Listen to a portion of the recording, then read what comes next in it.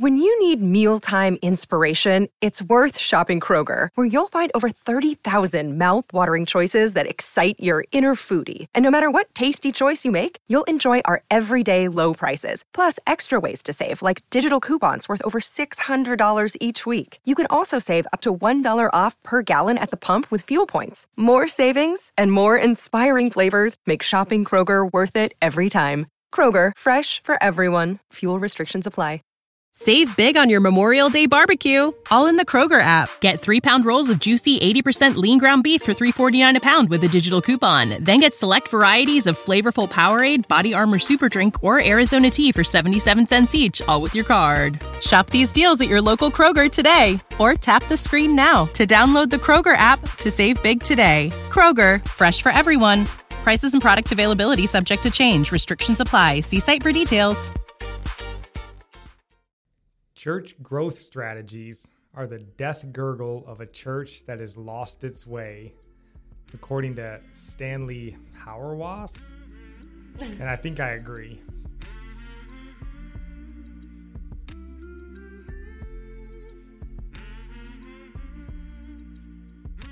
Welcome in. This is Religionless Christianity. I'm your host, Spencer. This is my beautiful wife, Nikki. And before we get going on this topic, baby, is there anything you want to say? Yeah, I was just thinking of, since we moved out here, we haven't done any of the outreach like we used to do on Saturdays with our church, and I really miss doing that, and I think we all miss doing that with the church, and just people would be surprised that anybody would even come to their door and even care to even pray for them. And just planting those seeds, and we didn't always get a chance to pray with people right then and there, and for them to be, I can't think of the word, grieved over their sin, realizing their sin separates them from God. But it's just a simple thing of planting seeds, and we haven't gone out and done that yet. I think we're a little unfamiliar with the neighborhoods around here, and I don't know what our excuses are, but we need to start doing that. So just pray for us to remember the importance of doing that, just getting to know our neighbors and all that. So that's a place that's just where we need prayer, because we have no excuse, really, honestly. No, we definitely are. Extracurricular Christian activities have definitely dwindled since our move, and we're hoping to pick those back up. We've had some, ideas and things presented to us. We just haven't actually dove into that yet. So we need to pray for us and hold us accountable on the Discord channel. No, I'm not blaming anybody for not reminding. With that, like and subscribe to the channel, please, if you could. If you have a free moment, try to find us on YouTube. We mentioned in our previous videos that we were almost immediately banned on YouTube, and not banned, but suspended. And I don't know if that's hindered us from gaining an audience, but if you have the time, that would be wonderful. Otherwise, just follow us on whatever podcasting platform you're on. Jump on that Discord. We want to hear from you guys. We want to get away from traditional social media if we can. So today we are continuing our look at sort of the LGBTQ infiltration of the churches. And this is episode 4 on this topic. So if you've missed the last 3 episodes, you can obviously go back and find those. I will do my best to have them linked in the descriptions, but I'm pretty forgetful. I will try though. But anyway, just kind of going back over them. In the first episode, we kind of just looked at sort of this LGBTQ movement sort of at large in the church community. And then episode 2, we looked more at how this movement was attacking our youth to gain ground. Episode 3, we looked at the way they were changing the language and how they'll be continuing to try to change this language into a more like homosexual friendly, gender neutral, like queer affirming kind of religion. Mm-hmm. Yeah. So in today's episode, we want to stop pointing the finger at everyone outside, and we want to focus on those of us in the church, because we're supposed to judge each other in the church, not those outside the church. So this topic is broader than the LGBTQ movement, and it's the idea of church growth equals church success. And we believe that contributes to the increase of like queer affirming congregation in our churches. And I was going to say how like, I was just thinking about it, wondering if there's so many, LGBTQ people in churches, why are they coming to church and staying in church and being lied to that is not a sin in order for them to stay, for those numbers to be up? Yeah, I mean, that's definitely something we're about to dig into here. And we'll get into that. I think it's definitely... Maybe I'm getting ahead of it, but that was just something popped in my head. I'm like, I've got to say that. No, I mean, I think there's reasons why they keep them around. And I think the numbers game is part of it, as we're going to dive into. So, definitely, this idea of church growth equals church success is broader than just this one segment, but I do think it contributes. And this is, it's been a trend for a while now. I don't know if it's accelerating now in 2020, 2021, or if it's just sort of our awareness of it is increasing. But it seems like more and more churches are starting to be run like businesses, kind of that idea of bigger is better. But this, is kind of the idea of this was brought home to me a little bit when I was listening to the podcast. It's The Rise and Fall of Mars Hill. It's put on by Christianity Today. And while the podcast is not necessarily about church growth, it does certainly spend a decent amount of time talking about church growth and sort of how involved Mark Driscoll, who was the pastor of Mars Hill, how involved he was in these church conferences, and it kind of speaks a lot about church conferences in general, which is interesting. Different sorts of conferences on, church strategy, growth strategies, all these different things. And while obviously me and Nikki, we're not pastors or ministry overseers of any sort other than our ministry here on Religionless Christianity, we've been in church our entire lives. And we've seen a lot of this firsthand, and so a lot of this episode is going to be a little bit of speculation and just sort of our views on the church. It's not some scientific, study or deep dive into the matter. So if you disagree with where we're going with this episode, please feel free to reach out to us and let us know where we're off base. As always, we want to be corrected if we need correcting. Yeah. So the idea is that, in America today, and I can't go back through all of church history, but at least the last 50 to 60 years, the church has started to see success through the same lens that the world sees business success. So growth is the determining factor of, I guess, the success, or it's not even about the health of the church, though. But this shouldn't be the case. It should be the opposite. And according to Matthew 7:13 and 14, we know that the way is narrow and that there are few who find it, and wide is the way to destruction. There are many who go that way. Yeah, so it should almost be the opposite. Not that we want churches to be shrinking, but the idea that growing equals success. So, but we love to hold up the Billy Grahams of the world, is like that's who our vision of a great evangelist is. He's got millions of people, We send pastors like Rick Warren and Bill Hybels or Mark Driscoll, like these mega church pastors, to give seminars and write books on church growth. And then we start to see the church success sort of through the lens of how many people are sitting in the pews, rather than the actual quality of the people that are in those pews. Right. And I don't know how you can know how people are doing in their walk with the Lord if your church is so big. Like, there's no We know there's no accountability. We've been in big churches. There's no accountability. Nobody's coming up and nobody knows your name. Nobody even knows you go there. But this might be at least what we've talked about before. We talked about like tithing, and not only like 5% of churchgoers tithe, but hey, we have hundreds in the pews every Sunday, and none of them actually live a Christian life, but the parking lot is full every Sunday, and they think that's success. But success isn't even the right word to ever describe a church, because we don't succeed.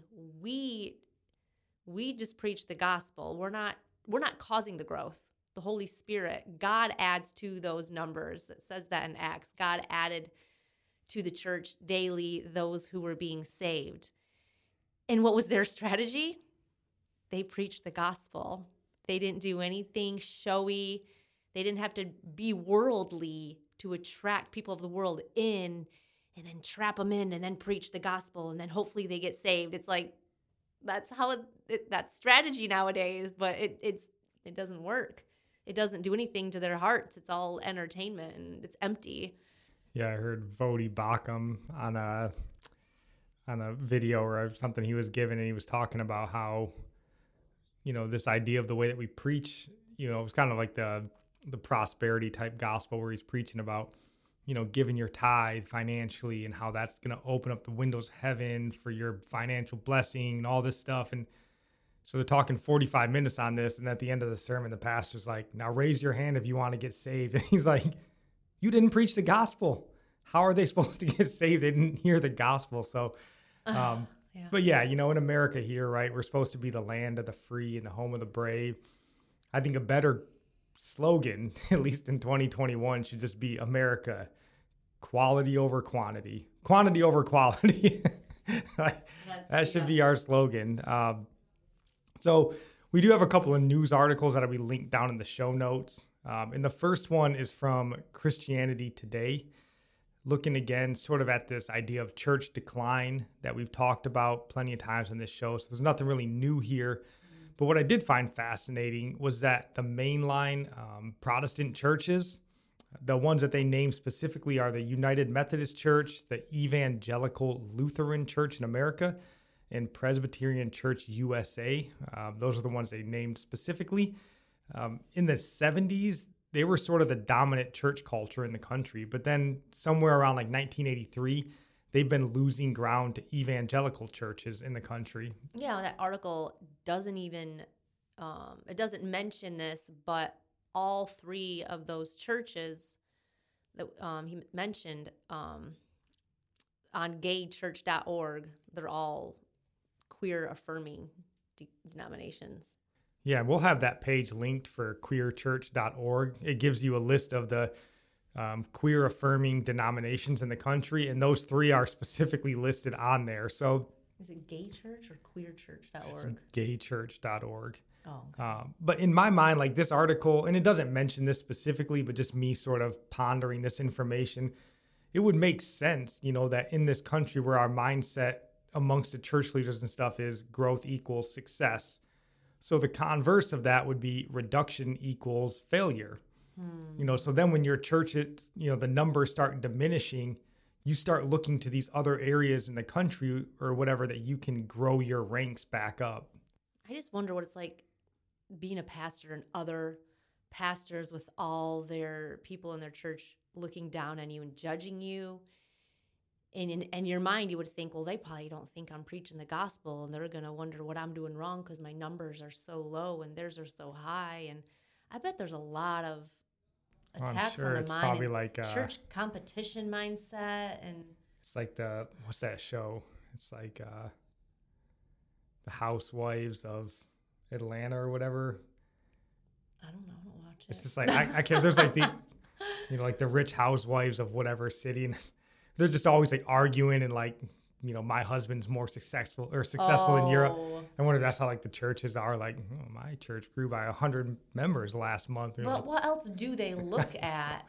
I don't know. I don't want to disparage pastors to that level. But Again, this is have just to us wonder what they go extrapolating through. out. Yeah. I just try to put myself in their shoes, and you do everything we do in life. We compare What we doing our is probably business, painful. everything. I compare my kids to other people's kids. What am I doing wrong? Why aren't my kids as well behaved as their kids? What's your strategy? Well, and I think that's where a lot of this church growth type stuff is birthed out of, right? Like you have this small little struggling church. You got your same little 50 members that you've had for 10 years. And then someone like Rick Warren comes along and he's like, I got 50,000 members. Do you want me to tell you how I did it? And you're like, I mean, we do that now, right? Like we watch YouTube growth strategies or what, whatever kind of thing it is when you're trying to build a channel. You're like, I want to see what somebody who is growing does. Mm-hmm. But then you have to actually be mindful enough that when you go and see what they do and go, I don't think that's what I'm called to do. And like, maybe I'm okay with where I'm at. So yeah, I mean. Yeah, but I know I'm getting off, but like they're called to shepherd their church. And I don't know, your church can do outreach. I mean, do you blame the congregation because they're not? No church does outreach. Because they're not bringing their friends. I know, but they're like, invite your friends for Easter service. And they have all these flyers and it's, I don't know. And they only do that for Easter, I think. Yeah, no, there's definitely other reasons. Yeah. So anyway, that equation, the quantity over quality, we got to get away from that idea. Yeah, we definitely do. And in America, like this can kind of be a tough thing to do with so many people in this country that are already exposed. It's hard to go out and find a new people group to sort of start growing your ranks with, but I think years ago, and maybe this is where these mainline Protestant churches went, there was sort of an untapped market for outreach, and that was this LGBTQ community. And then like in my mind, again, this just sort of makes sense why these churches, and you can lump in the Episcopalian Church, which they've had a steep and steady decline since the 1980s in America, why they would want to sort of bring in this untapped resource to get back to that growing, successful place. So then you can couple this with another article that I was reading while I was kind of putting this episode together. And this is a little bit older of an article, and it's also from Christianity Today. And if you want to read that headline, honey. It says, get ready, youth group leaders. Teens twice as likely to identify as atheist or LGBT. Oh, man. Wow, twice as likely. So, I've yet to be in a church where growth wasn't discussed. And the main area of concern or main area of interest wasn't in the youth. And this makes sense, right? If you want long-term growth, you have to find younger members that will stay in your congregation for decades. They'll have families. They'll bring friends in along the way and all that sort of stuff. And it's not even unique to the church. Like every movement or revolution, they try to get the young to sort of spark and sustain those revolutions. But this article does make note that today's youth, the Gen Zers, they're the most atheistic and LGBTQified, that's my word, not theirs, generation in American history. So in this episode, we're kind of trying to throw a few different ideas together here so that we can kind of maybe bundle this all together at the end. So this third one, before we try to bring this whole mess kind of back in together, is kind of looking at the youth ministry. Yeah, the youth ministry in America, it's kind of the backbone, I guess, of church growth. So you think it's pretty important, but it's like they're so focused on reaching the youth in the world that they become just like the world. Like they got to attract them, So I don't know when the shift happened in America, or maybe I don't know. It's always been the case. Like I remember it kind of being that way as a teen. Like I can see it a little bit at one church I went to, but we basically let babies be in charge of youth ministries. They're pretty young. They're always the really young ones that are in charge of the youth. They don't even have kids of their own at all yet. No, I mean, it's whoever's cool and can connect with like the worldly youth that's out there. That's who we want in charge, like the 23, 25-year-old, maybe fresh out of Bible college. They wear skinny jeans and listen to secular music now.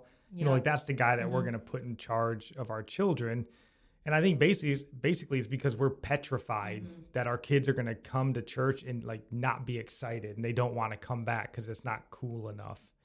Yeah, well, we're teaching our kids that church is like just a fun place to hang out. Like it's like the church is turned into theme parks and arcades. Yeah, definitely. The video games are a big thing in the bigger churches, though.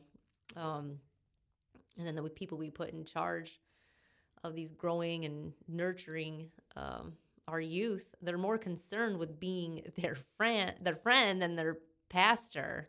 The kids are like, oh, they're really nice. What'd you learn today? I don't know, but we played a lot of video games. Yeah, he's super good at, Super Smash Brothers. So trying to bring this all sort of back together here, we're kind of trying to equate this church growth to church success, since sort of overall church attendance has been in decline in this country. We've had to look to new groups, namely the LGBTQ community. As we've seen sort of with the gay church denominations, there's a lot of them. The number one way that we look to grow our church, the church ranks, is through the youth and youth outreach. And then this is increasingly becoming more dangerous since the youth of today are more atheistic and LGBTQ affirming than ever before. And then if we do finally bring them in, they come to a youth ministry that's led by a child, in most cases, that would rather be their friend than their pastor because they can't afford to offend them. Because if they're offended and they leave, then we're just sort of restarting the cycle. We're restarting the very problem that we're trying to like solve, because if we bring them in and we're actually teaching them scripture in the Bible and they get offended and leave, we got to go out and find another youth that's, worldly and try to bring. So, I mean, it's a mess that we're in. It's for crazy. Sure. Like, why do they even want their numbers up if 5% tithe anyway? Like, they don't believe scripture. Why are they there? What does it benefit you if they're all there, but nobody's tithing? Like, why do you want them there? For what's the reason? Bragging rights. Yeah. I don't know. I don't know. It's hard. It's hard not to come to those conclusions. And we need to be balanced in how because we are judging. We're not condemning, judging. Like, we're piecing things together and trying to have it make sense. But we're basing everything off how church should be run. It's all stems from the Bible. This isn't my opinion. Like, we're talking about what does scripture say? And that's our foundation for our point of view. Yeah, definitely. I mean, this is meant to be more like corrective in nature, the way that things I think should be run, as opposed to the way I think we see them being run. So do you have any last words on this topic before this episode runs too terribly long? Well, I mean, you go to church, you know your condition of your heart, and you have close friends. And if they're close, you would know the condition of their heart. Maybe you live in the world with your friends. So maybe you go to church and your pastor doesn't shepherd you. Maybe your pastor doesn't even know your name. Maybe you go to one of those big churches, and you need to think if nobody's looking out for you and shepherding you, I think you should go where you have accountability, where you're supposed to have a shepherd. If your shepherd isn't doing his job, I'd say find a new shepherd. You can keep your friends and don't live in the world with them, though. But they might not want to follow you if you're trying to press in and really be obedient, and you want to have accountability, and your friends might not want that. So, I mean, you're going to lose friends when you really want to be devoted to the Lord. And it's crazy to say that you already, been a Christian for years, and then you got to really now I'm going to count the cost. Should have done this 10 years ago whenever, you prayed to receive Jesus into your heart. Like, we got to count the cost like all the time. Every day we have to actually think that. So that's all I want to say. The advice is for us too. Yeah. And, we definitely don't want to deride all large churches or the idea that you should be looking to build your church. Definitely. If you're growing, then stay. Yeah. You should, but it should be in how you're growing. Yeah. So if you go to a church that is doing these things, shepherding, preaching the truth, standing on God's word and all that, we'd love to hear about it. I want to hear. Yeah. If you do go to a big church and they got how are they caring for the church and there's accountability? I do want to hear about that. And even if it's just a small church, I'd still love to hear. We have a section on our Discord for recommended sermons. Mm-hmm. We'd love to hear from your pastor and your church, what they're preaching, if it's, worth listening to. So that's all we really got for this episode. Make sure you stay tuned for Wednesday, where we're going to actually try to provide what solutions we can come up with that we have for this whole LGBTQ thing and how you would handle it, because we don't want to just complain. We want to offer solutions as well. So that's what we're going to be trying to do Wednesday. And then obviously Friday, we will be sticking to that good news as we wrap up this LGBTQ conversation. So that's all we got for you guys. Love you. God bless.